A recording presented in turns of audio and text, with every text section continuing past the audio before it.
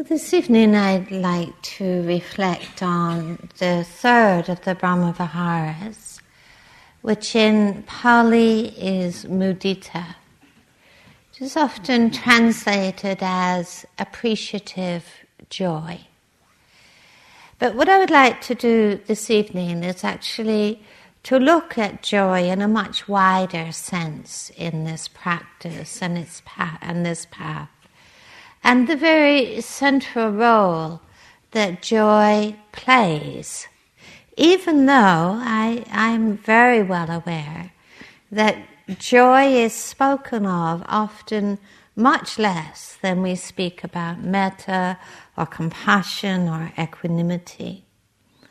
And yet, as I mentioned when I spoke about metta, of course all of these qualities, including joy, are very much interwoven, very much different threads in the same fabric of an ennobled and also a liberated heart and mind. Why is joy so important?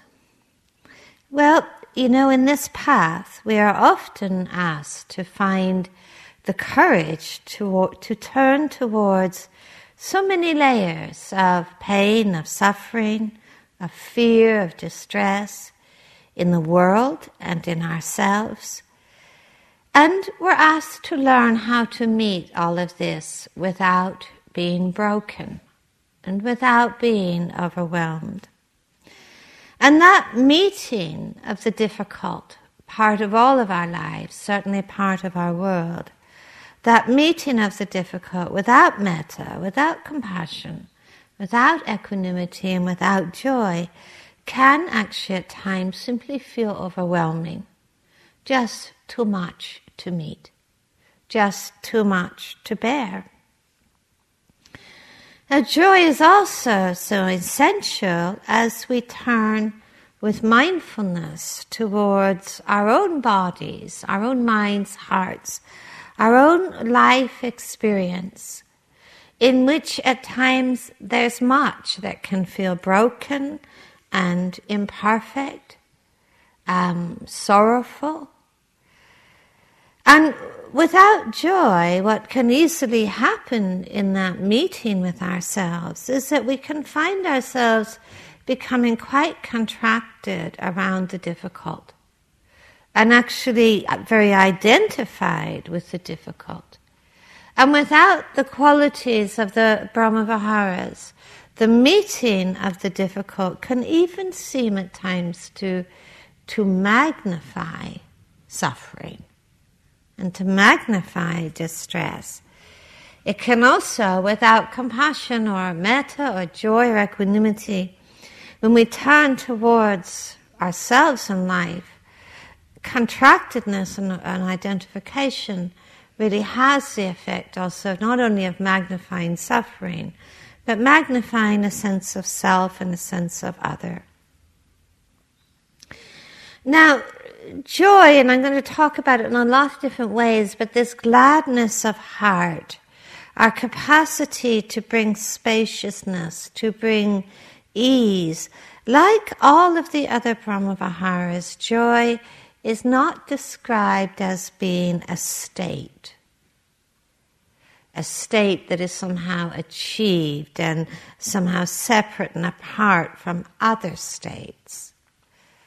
Rather, joy is more often described as a path, a way of being present, a way of being present with sadness, with sorrow, with loss, in the midst of the difficult. What we are learning to do very much in mindfulness practice is not chase some elusive state, but to cultivate our capacity for joy, our capacity for spaciousness, our capacity to be delighted. I think a lot of times in this practice, we just need to learn to make room for joy. In the Dhammapada, the Buddha says, Live in joy, in love, even amongst those who hate. Live in joy, in health, even amidst the affliction. Live in joy, in peace, even among the troubled. Look within, be still, free from fear and attachment. Know the sweet joy of the way. Learning to make room for joy. Now, joy is actually spoken about in many ways. There is sensual joy. There is rapture. There is celebratory joy spoken of, appreciation. There is altruistic joy spoken of in this path. There's joy spoken of in the way of generosity, of contentment, of gratitude, of delight, and of course the joy of the awakened heart, of the awakened mind. Now our mind, our hearts, we see that they have the capacity and the potential to experience so much torment, so much struggle and alienation and confusion. But you know what? It is exactly the same mind and heart that has the capacity and the potential to know profound levels of joy and ease and gladness. We don't do mind transplants here. It is the same mind with different potentials, different possibilities. Now, in this path, what we're essentially being invited to do here on retreat is to find the willingness to stop, to step back a little, in a way to relinquish, just for a little while, our busyness.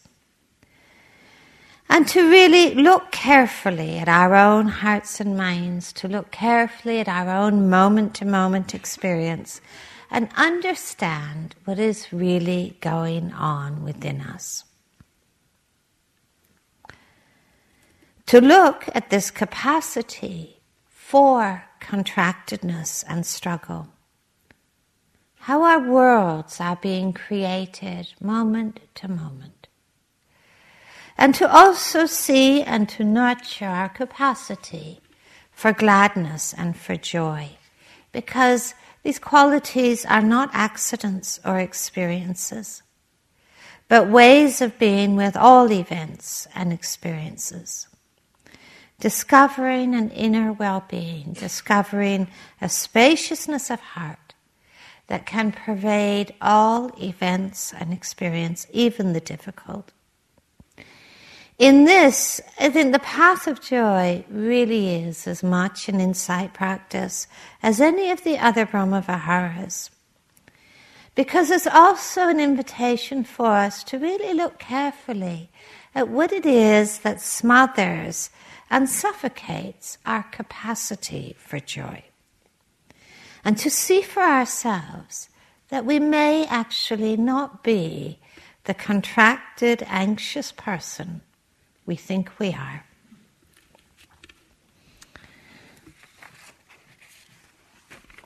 Rumi, he once said,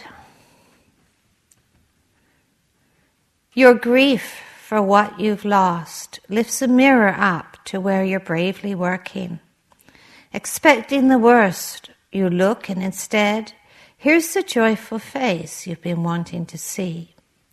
Your hand opens and closes, and opens and closes. If it were always a fist or always stretched open, you would be paralyzed. Your deepest presence is in every small contracting and expanding. The two is beautifully balanced and coordinated as birds' wings." Our joy, as I mentioned the other evening, it begins with metta. Our capacity to see and to respond to the capacity for goodness in ourselves and in others, no matter how deluded or how confused we or others may seem to be. Joy begins with the metta in our capacity to honor in ourselves and others our shared longings for safety, for peace, for happiness, for acceptance, no matter how confused and deluded the ways that those longings may be manifested are. On an even more essential level, even before metta, joy has its roots in integrity. In integrity of heart, the foundation upon which the whole of the path rests. We can be sure if there is no integrity in our life, there is no room for joy. Why is that so? Why is that so? Because integrity is really about learning to free our hearts from the grip of aversion, which is the source of all unethical acts or speech or thoughts. Integrity is all about learning to plant and nurture the seeds of joy. When we can free our hearts and minds from the waves of blame and judgment and hatred, condemnation, moment to moment, then I think we really understand what the Buddha meant by ethics, which is thoughts and words and acts of metta. In freeing our hearts and minds from the grip of aversion, what we actually do is learn to calm the residues. Learn to free the mind of residues. The residues of blame, the residues of I should have done this, I should have done that, I wish I hadn't done this, the endless replays of regret that we engage in. Because these are often the residues of not being quite aligned with what we most deeply value in terms of metta.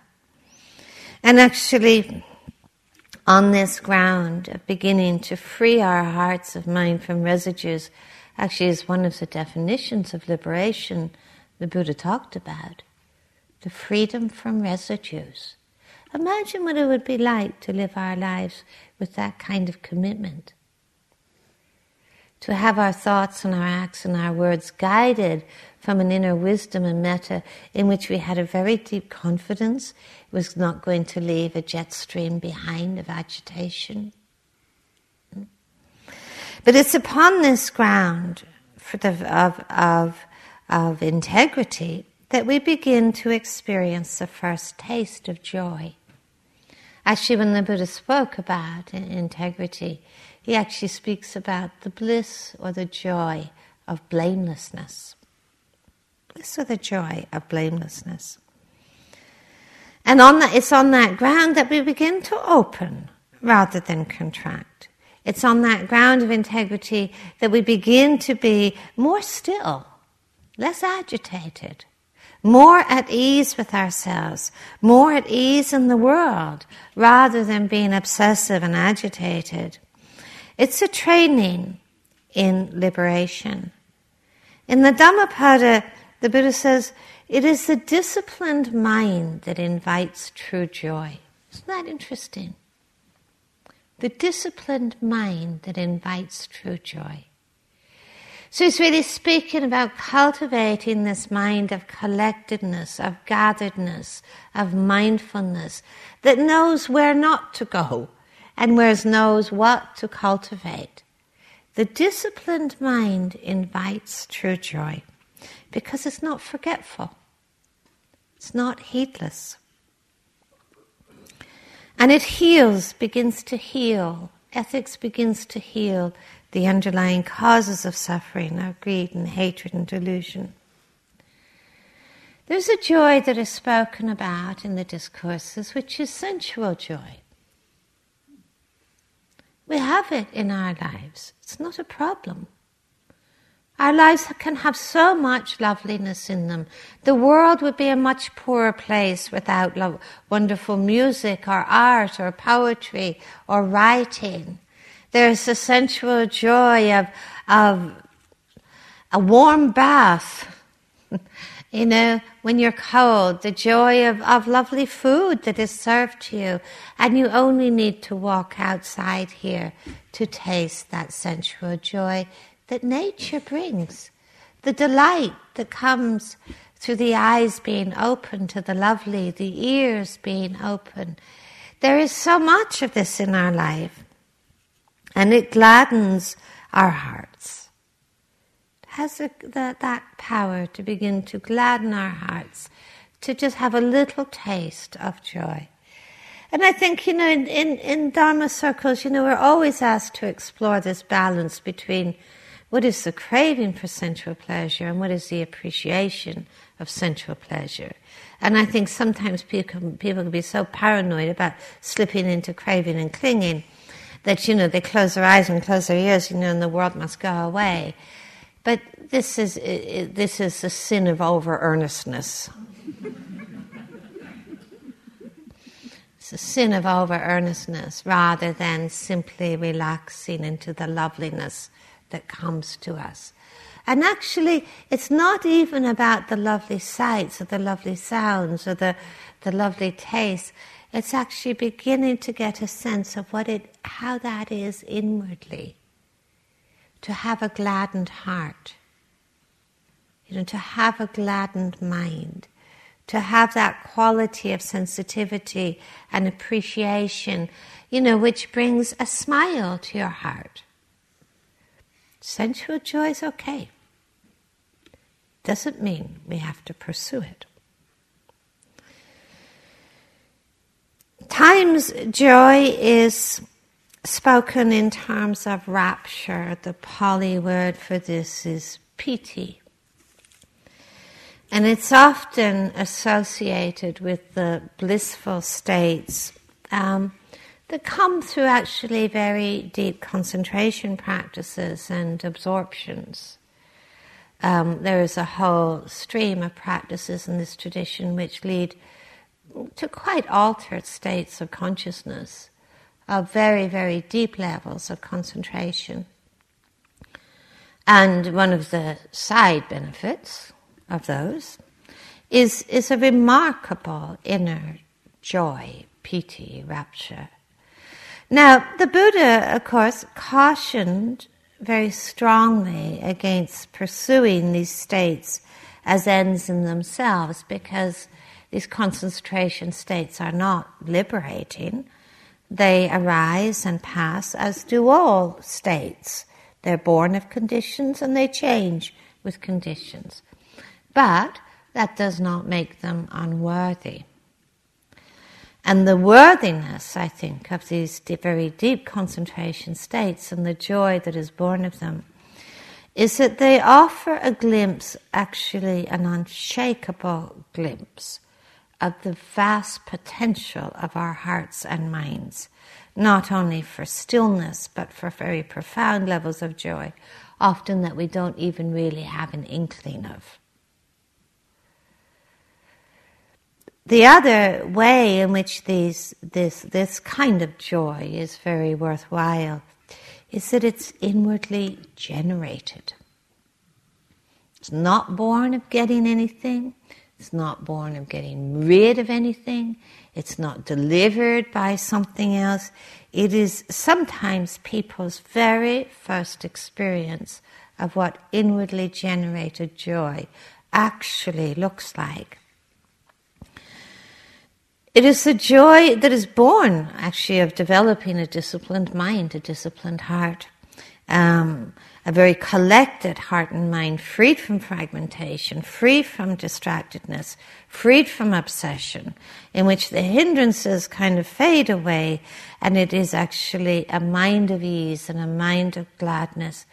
You know what that mind is? It's a mind that's really a friend. It's a mind that's really a friend. And if I think of, one of the deepest values in this path is to cultivate a mind that is a genuine friend. You're happy to wake up with it in the morning. You're happy to sit with it. You're happy to walk with it. You're happy to take it to bed at night, because you know actually how that mind is how it operates. This is, by the way, not a kind of mind reserved for a spiritual elite. This is the capacity of everybody's mind in this room. But this inwardly generated joy is offering a glimpse on an insight level. I think it offers a glimpse and a taste of a kind of inner sufficiency. We can search the whole world over for happiness. And yet if you glimpse that inwardly generated happiness and joy, you actually know unshakably that there is no happiness that you are going to gain through pursuit or through craving that is going to compare to the heart that truly knows an inwardly generated joy. It just doesn't compare. And the effect of that, actually, the effect of this kind of joy is really to lessen the craving and the identification that operates in our life. It's another dimension of joy. Hope you're getting happier by the moment. And not thinking, why don't I have that, There is a joy, another quality of joy that is spoken of, that is really the joy born of a very heartfelt appreciation of ourselves and others. It is the joy of gratitude, found within gratitude. Martin Luther King Jr., he once said, "Whether we realize it or not, each of us lives eternally in the red. We are everlasting debtors to known and unknown women and men. When we arise in the morning to go into the bathroom and reach for a sponge, which is provided for us by a Pacific Islander, we reach for soap that is created for us by a European. Then at the table we drink coffee provided for us by a South American, or tea by a Chinese, or cocoa by a West African. Before we leave the house, we are already beholden to more than half of the world."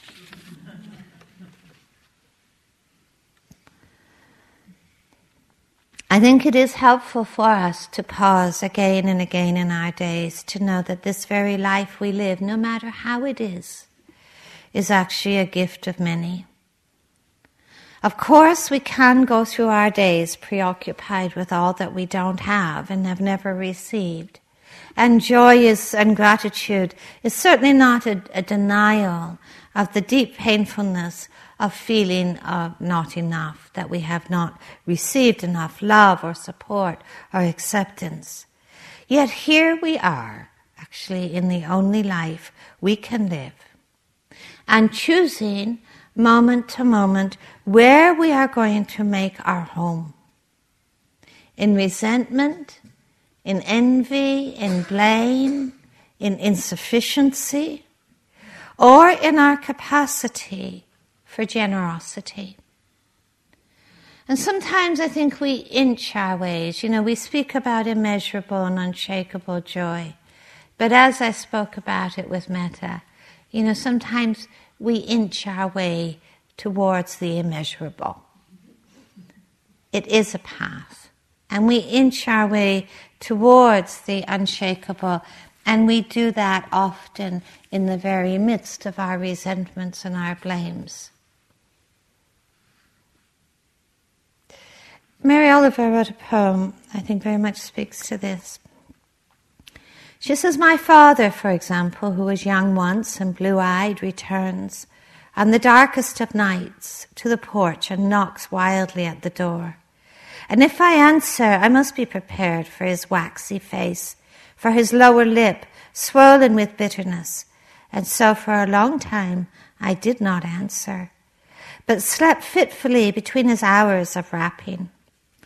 But finally there came the night when I rose out of my sheets and stumbled down the hall. The door fell open, and I knew I was saved and could bear him, pathetic and hollow, with even the least of his dreams frozen inside him, and the meanness gone. And I greeted him and asked him into the house and lit the lamp, and looked into his blank eyes, in which at last I saw what a child must love. I saw what love might have done had we loved in time."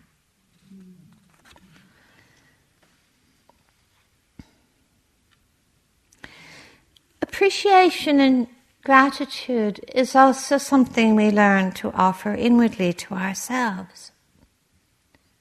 Honoring the efforts we make, the sincerity we bring to being here, the path that we walk, which is not easy. There are many other things we could be doing with our minds right now.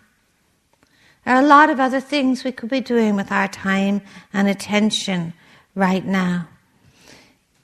We are, as we've often talked about, always practicing something. There is never a moment in our day, in our life, that we are not practicing something. And yet, here we are doing all that we can to plant the seeds of inner freedom.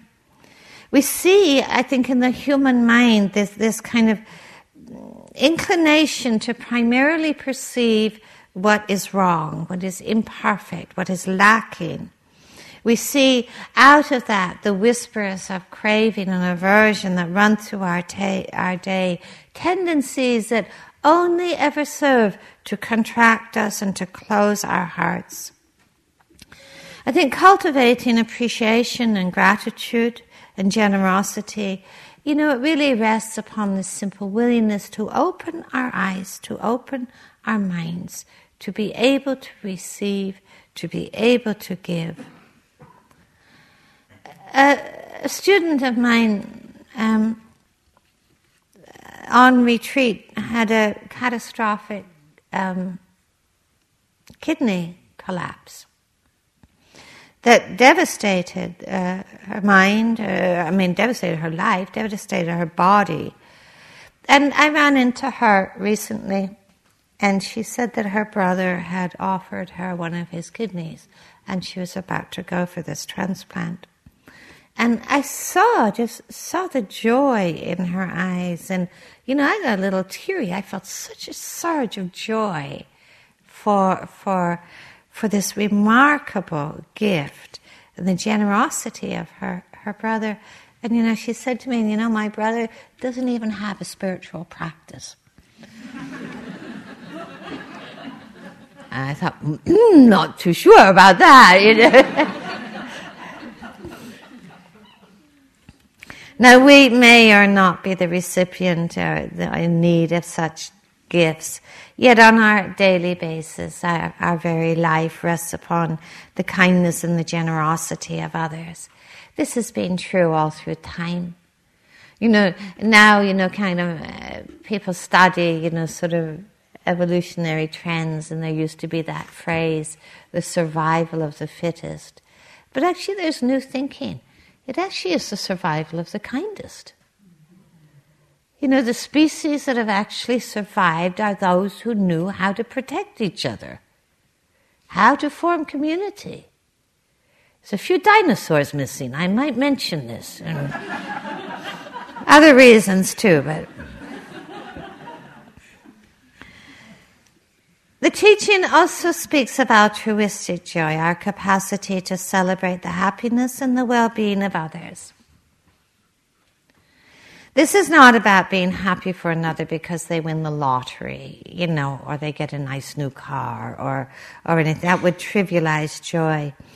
Altruistic joy is really speaking, or appreciative joy is really speaking about this kind of selflessness that can arise when envy and covetousness and resentment really don't appear. There are some mudita phrases, appreciative joy phrases from a Sri Lankan translation. They go like this. How wonderful you are in your being. I delight that you're here. I take joy in your good fortune. May your happiness continue. Now, when I first heard those phrases, quite frankly, I can tell you my reaction was it's kind of like a little saccharine. They might sound a little sentimental, something we might feel when we fall in love, or you see a newborn baby or a cute puppy, and you think, oh, so glad you're here. Because Because they're not about sentimentality. Altruistic joy, mudita, is never about sentimentality. It is about selflessness. It's about the absence of that selfing in that moment, which is also the absence of separation. I think in that absence of selfing, the absence of division actually really most arises in the presence of the wholesome and the skillful and the liberating, arises, as I spoke about the other night, in the midst of metta and generosity, empathy, spaciousness, kindness. There's a lot of room for appreciative joy. In the midst of ill will, or resentment, or comparing, envy, there's a lot of selfing that's going on and a lot of othering that's going on. There's not much room for joy. I think as we become more quiet inwardly, and I think as we learn not to be feeding the selfing mechanism so much, we actually begin to see how the gap, the division between us and others, becomes more transparent, softens. We see ourselves in the eyes of another. When the whole process of selfing is much more strong in the presence of envy or judgment or resentment, ill will, what happens is actually we seize upon a particular or a fragment of another person. We never see the whole. We never see the whole of that person. All that we ever see is this one piece, this one sliver that we have isolated, reacted to, and assumed it to be the whole. We actually deliver an identity to someone else. We do this to ourselves too. We seize upon something we find we don't want in ourselves. We seize upon a sliver, a fragment. And in that identification, we forget it's not the whole. We deliver an identity to ourselves.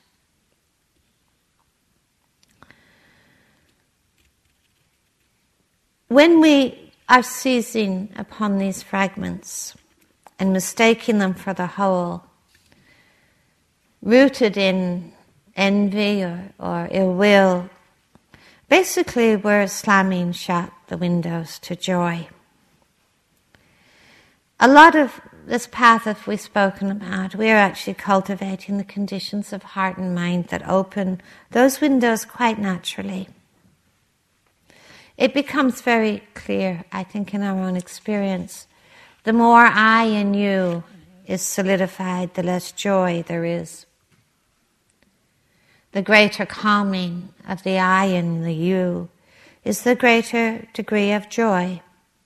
And again, this is really a moment-to-moment practice. This is moment-to-moment, always questioning, what are we practicing? What are we cultivating? Knowing in this moment something is always being cultivated. The conditions of joy or the conditions of agitation and struggle. I think there's another element of joy, I think, that is born of really learning what it means to be so wholeheartedly alive and present in our lives. And being alive and present, fully alive and present in our lives, is a celebration. It is a fruit. It's a fruition of the practice. It's being alive in the presence of all things. Again, Mary Oliver once wrote a poem about this, strangely. It's called Mindful. Every day I see or I hear something that more or less kills me with delight, that leaves me like a needle in the haystack of light. It is what I was born for, to look, to listen, to lose myself inside this soft world, to instruct myself over and over in joy and acclamation. Now I am not talking about, nor am I talking about the exceptional, the fearful, the dreadful, the very extravagant, but the ordinary, the common, the very drab. The daily presentations O good scholar, I say to myself, how can you help but grow wise with such teachings as these? The untrimmable light of the world, the ocean shine, the prayers that I made out of grass. There is almost an eternal law that as understanding deepens, so too will gladness, so too will happiness, so too will stillness deepen. So too will our capacity to be at peace with all things, to be touched and to be delighted. The very nature of mindfulness is to illuminate the moment. It is to illuminate the world we are in. But to know that, we need to cultivate mindfulness. It's part of an eternal law that the less impatience and clinging and judgment there is, as it begins to fall away, the less loneliness, the less despair there is, and the greater the joy. This is not always a linear process. But in this path, we begin to discover, in the path of mindfulness, begin to discover those small tastes of freedom. And there is great joy in this. And we have all tasted moments of joy in our lives. At times they've been very fleeting. At times they've been deeper and more lasting. If we are to cultivate joy as an inclination, just as we cultivate metta, just as we cultivate compassion as an inclination, then, there are questions to ask of ourselves, each of us, and to ask what it is that stifles joy. What is it that leaches joy and happiness from our hearts and lives? It may be that we're just too full to be touched by the quiet whispers of joy, whispers that are drowned out by the volume of our preoccupations and our habits and our busyness. I think in Chinese calligraphy, the symbol for busyness means heart killing. And busyness is not about the many responsibilities we have in this life. Busyness is about a state of mind. Even a retreat, we can be so busy. Have you noticed how difficult it is to unhook? How many of you, quite honestly, have not looked at your phone these last 3 days? Well done. But it is difficult to unhook, isn't it? It's difficult to unhook. Somehow we feel that if we unhook, we're going to be lonely, we're going to miss something, we're going to be left out. I'm not talking about those of you who have vulnerable family at home. But you know what? We have more contacts and less connections. And that is the sadness. More contacts and less connections. When we are too full, it is that very little can touch us. If we filled this bell with cushions or blankets and hit it with the striker, there's no sound. Or perhaps a dull thud. That might be the best we get.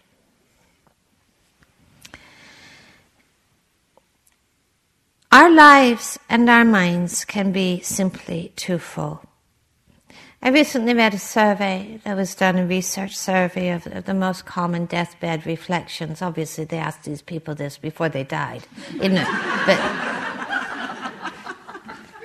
it's amazing how universal they were. I wish I'd made more time. I wish I'd cared more. I wish I'd allowed myself to be touched more. I wish I'd loved more. If I was in this practice, I'd say, I wish I'd been less obsessed. Because then I missed so much. Thomas Merton, he once said, to allow oneself to be carried away by a multitude of conflicting concerns, to surrender to too many demands, to commit oneself to too many projects, to want to help everyone in everything is to succumb to the violence of our times. Now, I think this is a great challenge in a lay life, actually, where the possibilities of doing are endless.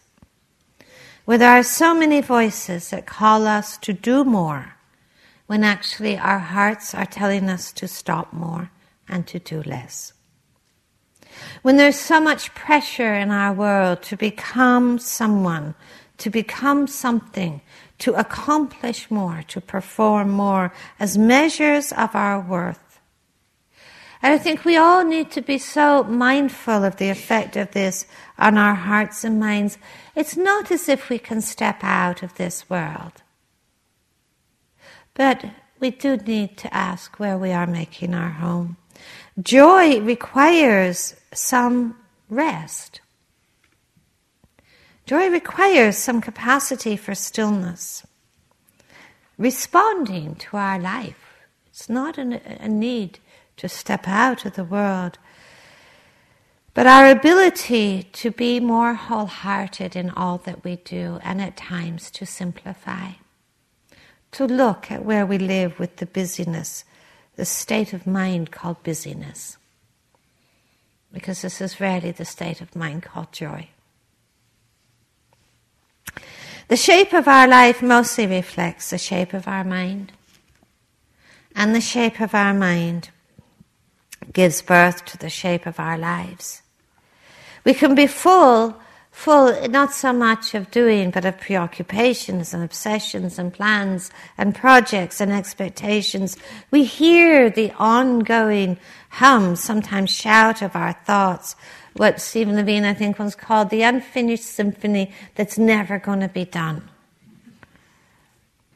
So many thoughts, so much to agitate about, so much to worry about, so much to be anxious about, so many stories about every single thing that we see and hear and touch. And what is our practice teaching us? This is not a life sentence. It's not a life sentence.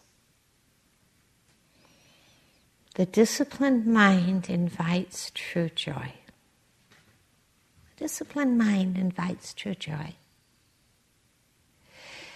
Discipline, originally is born of the word, same roots of the word love. So I think our discipline in this path is really genuinely inquiring about what we love. Because what we love, we give time to. What we love, we give attention to. What we love, we nurture.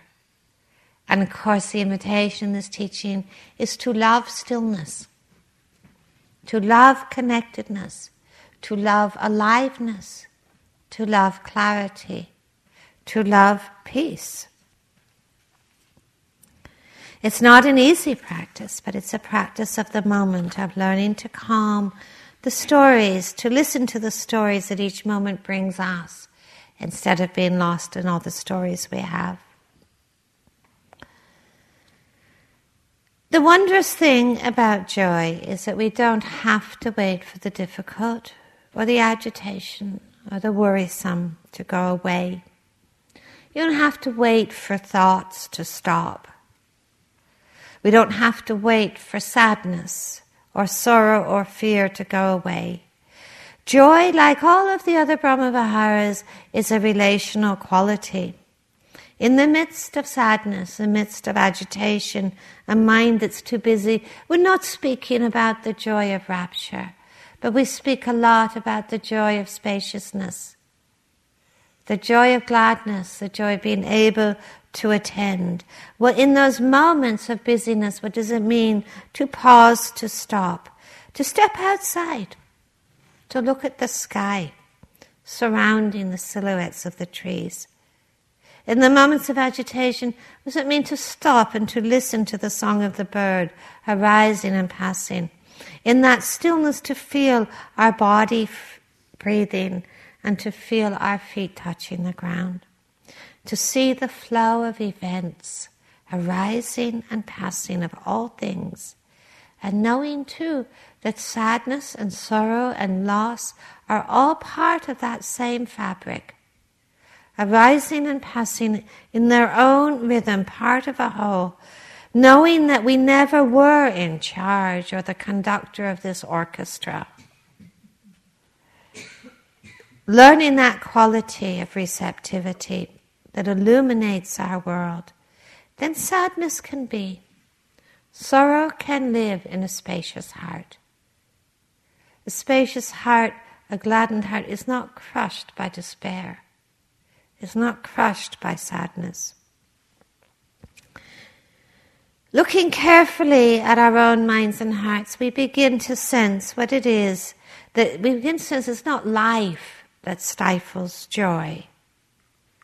It's not the sadnesses and the sorrows that come in this life that suffocate joy. But there are a couple of tendencies that have a pretty major effect on our capacity to live with gladness. One certainly is obsession, and I'm afraid the other is craving, because both of them have a very, very common thread of agitation.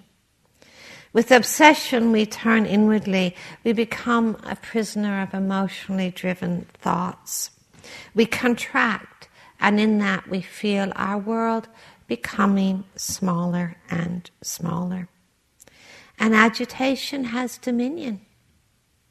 Agitation then rules consciousness and indeed our life.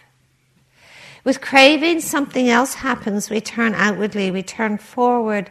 Actually, craving is seeking a substitute for joy. It again is not condemning sensual pleasure, but the craving for sensual pleasure is something very big. It's even the craving for fantasy, the craving for becoming. It's that sense of wanting. To live in a state of wanting is to live in a state of discontent. Leading forward into a better moment, a better experience. Forward into all the imagining, all the thoughts we have about the kind of person we want to become, the kind of experience we need to have. Just that sense of not enough. It's very sad to think about it, isn't it?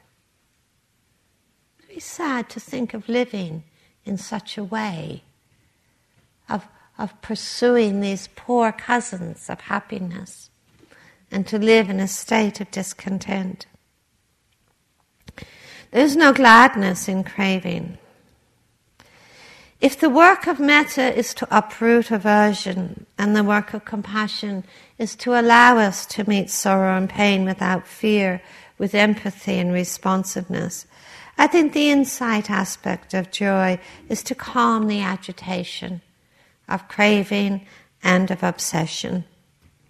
Being able to step outside the moments of obsession and craving, and to be able to just ask ourselves very gently, what in this moment is actually lacking? What in this moment is actually lacking? Because we see that craving is born of a sense of lack, born of discontent, leading to further discontent. Craving is an agitation that leads to further agitation. It's an unarguable law, I'm afraid. Agitation and craving do not lead to calm. We might just get that. Learning that we can pause. Joy is a path. Learning that we can pause in the midst of those small and large cravings where we start to prowl the world, start to look outwardly what we feel to be missing inwardly.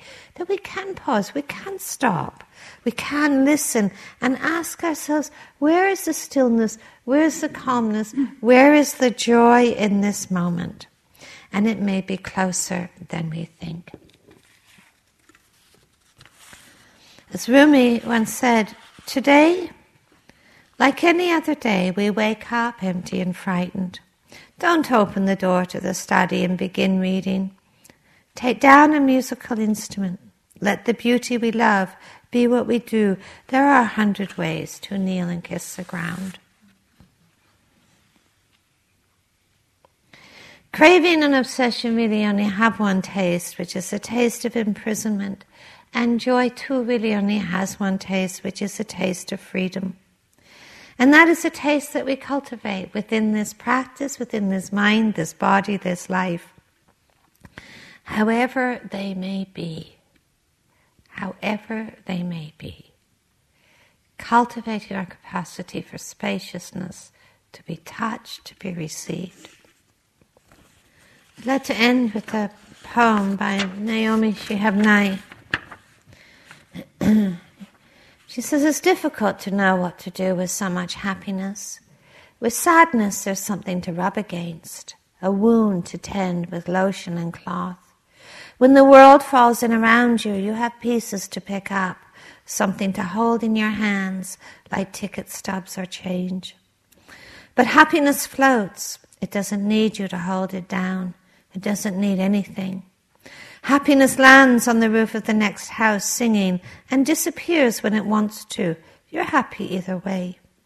Even the fact that you once lived in a peaceful treehouse and now live over a quarry of noise and dust cannot make you unhappy. Everything has a life of its own.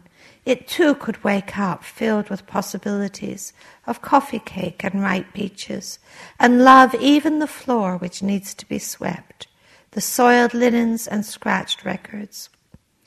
Since there is no place large enough to contain so much happiness, you shrug, you raise your hands, and it flows out of you into everything you touch. You are not responsible.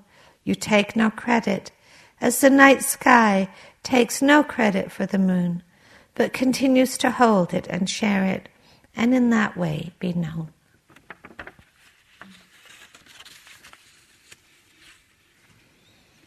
Thank you for your attention. Let's just have one breath.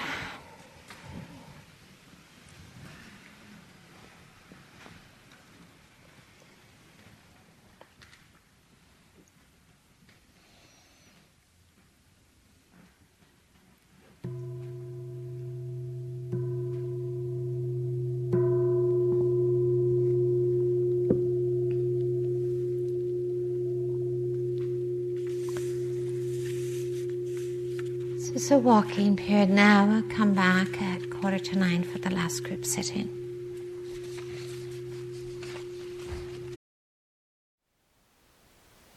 Thank you for listening. To learn how you can support the teachers and Dharma Seed, please visit dharmaseed.org/donate.